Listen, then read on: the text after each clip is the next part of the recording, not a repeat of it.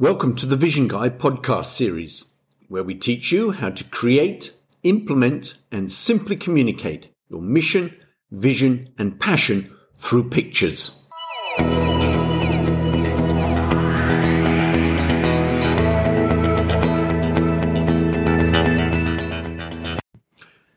Hello, my name's David Stannard. I'm the Vision Guy. Welcome to episode 4 of the Let's Get Visual podcast series. Today's episode is called Sight is Our Number One Human Sense.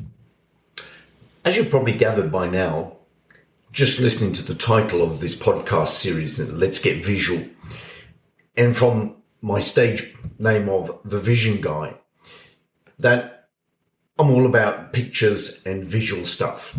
And indeed that's true. But it wasn't always that way, and I didn't really know about it. I stumbled across it a little bit by accident. Let me share the story. Back in 2014, I was the member of a collaborative social media learning group called the Social Media Success Squad, which was led and facilitated by social media expert Zoe Wyatt. Zoe asked me to talk to the group about my Paradise Rescued brand. Now, Paradise Rescued is a small vineyard project based in Bordeaux in southwest France. And right from the day one, we've been very committed to using social media as one of our leading pillars for marketing. And in particular, because of the beauty of what we have there and the vineyards and the 12th century church, visual media has been a really important part of what we do. And I was asked to talk on the subject of why pictures and visual media work for us at Paradise Rescued. And I had to take a bit of a guess at that stage, and I hadn't done a huge amount of research. As I prepared the presentation, I took a look at our 5 primary human senses, that is sight, hearing, taste, touch, and smell. And maybe it was driven by my own, I guess, visual dominance or orientation. But when I looked at those 5 and I looked at social media and what was happening and the advancement in digital technology, it became immediately evident to me as to why social media was suddenly a success. It was all due to the fact that we can now transmit and share pictures readily, easily, and with just the tap of a finger on a mobile device. I put forward the proposition that sight was the most important of those senses, and that was what was driving the success of our brand through the pictures we use, but also social media in general. That presentation and the success of our pictures and visual media in developing the Paradise Rescue brand had got me thinking further. I also had some observations from another area of my professional life.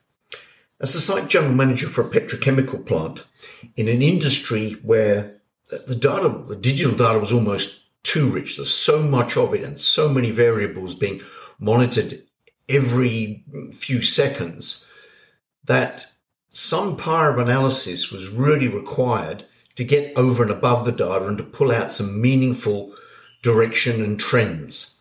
And in that space, the visual management on pictures was also very, very evident. And even on a daily basis, to have what I call an operational meeting that was completely based around a series of charts, boards, and key data points, the power of doing it with some data that was visual made it so much easier and so much more compelling to control it and to lead it and to steer it forward. I also remember in that petrochemical career, a fair way back now, being part of a leadership group called together for let's call it a team building and strategy workshop day. And I remember the facilitator asking us to take a piece of paper and to draw some images on it of what we wanted our areas of responsibility and also the company to look like. The manufacturing plant that I was leading at the time was facing some fairly significant financial and investment decisions at that point. And it was going to be critical to get them right in order to ensure the sustainability and ongoing successful and profitable operation of that facility. I remember doing that picture, and I remember other people doing their picture, and they left theirs behind. And I did mine, and I took it away, and it was only a quick drawing, and I did some more work on it. And it became a very central piece of our whole policy deployment and direction for the organization. And it sat as a continual reminder in my office, pretty much in front of where I was working on a daily basis. And I did notice at the time, people started looking at it and referring to it. And it became a real centerpiece for the discussion about the future of that plant. And bit by bit over time, a number of the things that I had drawn on that piece of paper, onto that picture vision, started to become reality. And again, I wondered why that was specifically, and why, naturally, I repeated that several times as the vision progressed and the facility changed, but why that particular aspect of drawing a picture seemed to make it work. Once again, my gut feel was that it was the sight part of it, the visual part of it, that gave it so much strength. But I still didn't really have enough data to say definitively that that was the reason.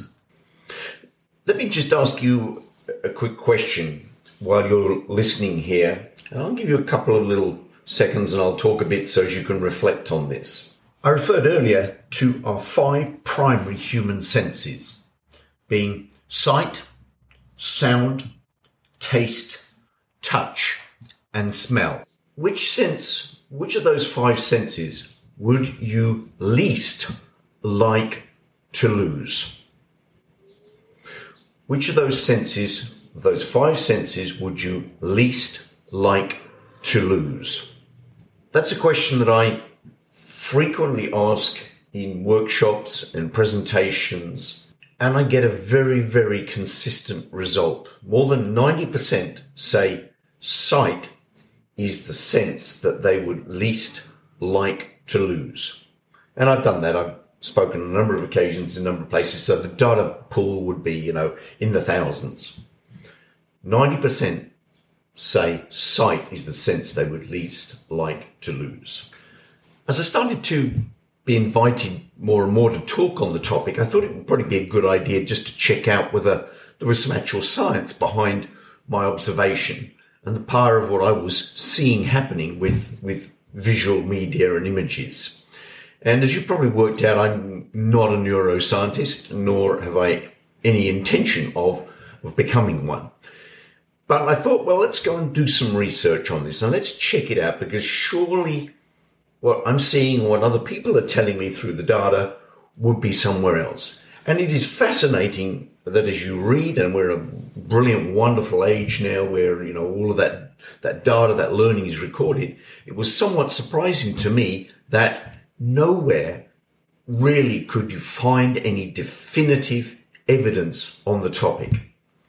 But as I did get a little deeper into it, there are some elements and strands of science that supports the prognosis and the theory that I'm putting forward about the strength of our sight and the fact that it is our number one human sense.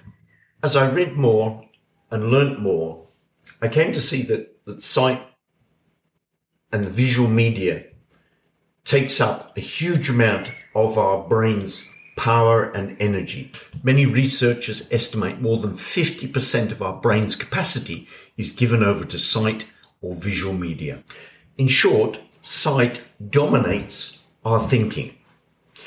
What I've also come across is a really very interesting piece of evidence called the picture superiority effect. Let me give you an example of how that works.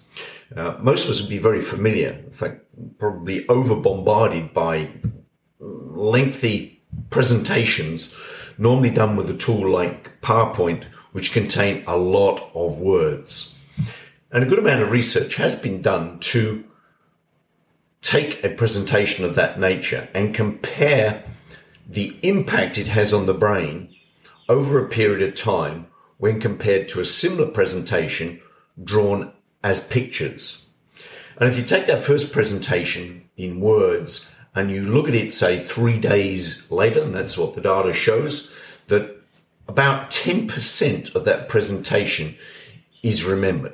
That's a scary low figure, by the way, 10%. But if you make that same presentation out of pictures, 60% of that is still recalled 3 days later. It's called the picture superiority effect. Another phrase that we often hear used is that a picture is worth 1,000 words. And although the origins of that are somewhat debated, it once again captures what we intuitively think as human beings about the power of a picture relative to words and discussion. Another way I like to describe the brain's capacity for visual and sight data is what I call priority boarding. Picture this. This is a big aeroplane. It's an A380. It's our brain. It's got only so much capacity, though, as to how many people, or in this case, how many pieces of central data it can take on board at any one time. And let's say it's a free boarding environment. So you've got all of these bits of senses, the sight, the sound, the taste, the touch and the smell, all coming on. They all think they've got a ticket and a boarding pass to get on board. And when they get to the point of boarding, there's this big priority right-hand lane. And that is twice as wide as all of the rest of the boarding points put together. And you've got the stewards marshalling the senses onto the plane, and they're calling out for visual data. And all the visual senses are rushing to that right-hand lane and being waved through. And meanwhile, on the other side, there's a number of very much smaller, constrained and restricted lanes being checked and meticulously having their passes seen to. So lots and lots of sight and visual data gets through, and a lot less of the rest of the 4 primary senses gets that opportunity to get on board and into the brain. The brain's capacity and its management gives priority to visual and sight data. It also occurred to me, of course, to do what I call the common sense challenge, to say, really is visual, why should it be more powerful? Why does it make sense? Or is it just my own thought and feeling that that's the case? And as I look at that, and you look at something, say, like words are actually seen by the brain as a whole series of very small images or pictures. So inevitably, in order to put together a word, it takes each of the letters, compiles it, and then comes up with a picture in the brain. And that's a slow process, as you could imagine. It also occurred to me that, of course, way back in time, over tens of thousands of years, and it's only today we use PowerPoint and we really writing in the total history of mankind is quite a short period of time. But from day one, our sight would have been absolutely critical component of Homo sapiens in determining source of food, determining potential danger, and of course, picking out the best opportunity for human reproduction. If we bring this back and relate everything that we've talked about so far to creating picture visions or picture missions, you can very quickly see why there is so much power from using a picture, because basically the brain is much more receptive, much more active in that visual sense, and is looking for pictures all of the time. So if we create a picture, we give it to our brain on a regular basis. It stores that in its memory, and it gets to work, sort of like the law of attraction, to seek out what is required in order to make that picture, the goal that we put in our head, come into existence. So when our brain consistently has that picture in front of it, and it sees it on a regular basis, and it puts it to work as the goal, it then gets to work on triaging and separating all the incoming data in order to match with that model that we're looking for. And that's where the power of a visual image, of a picture vision, of a picture mission is so compelling to our brain. The data also tells us, therefore, to, in all of what we do on a daily basis, be it business or whatever, that there is enormous power in using visual media. And certainly we'll do another podcast episode on that whole topic. But what it drives us to do and to say is, don't use 1,000 words when a picture will do. Take your PowerPoint presentations and simplify them. Get them down into more pictures, into a visual format.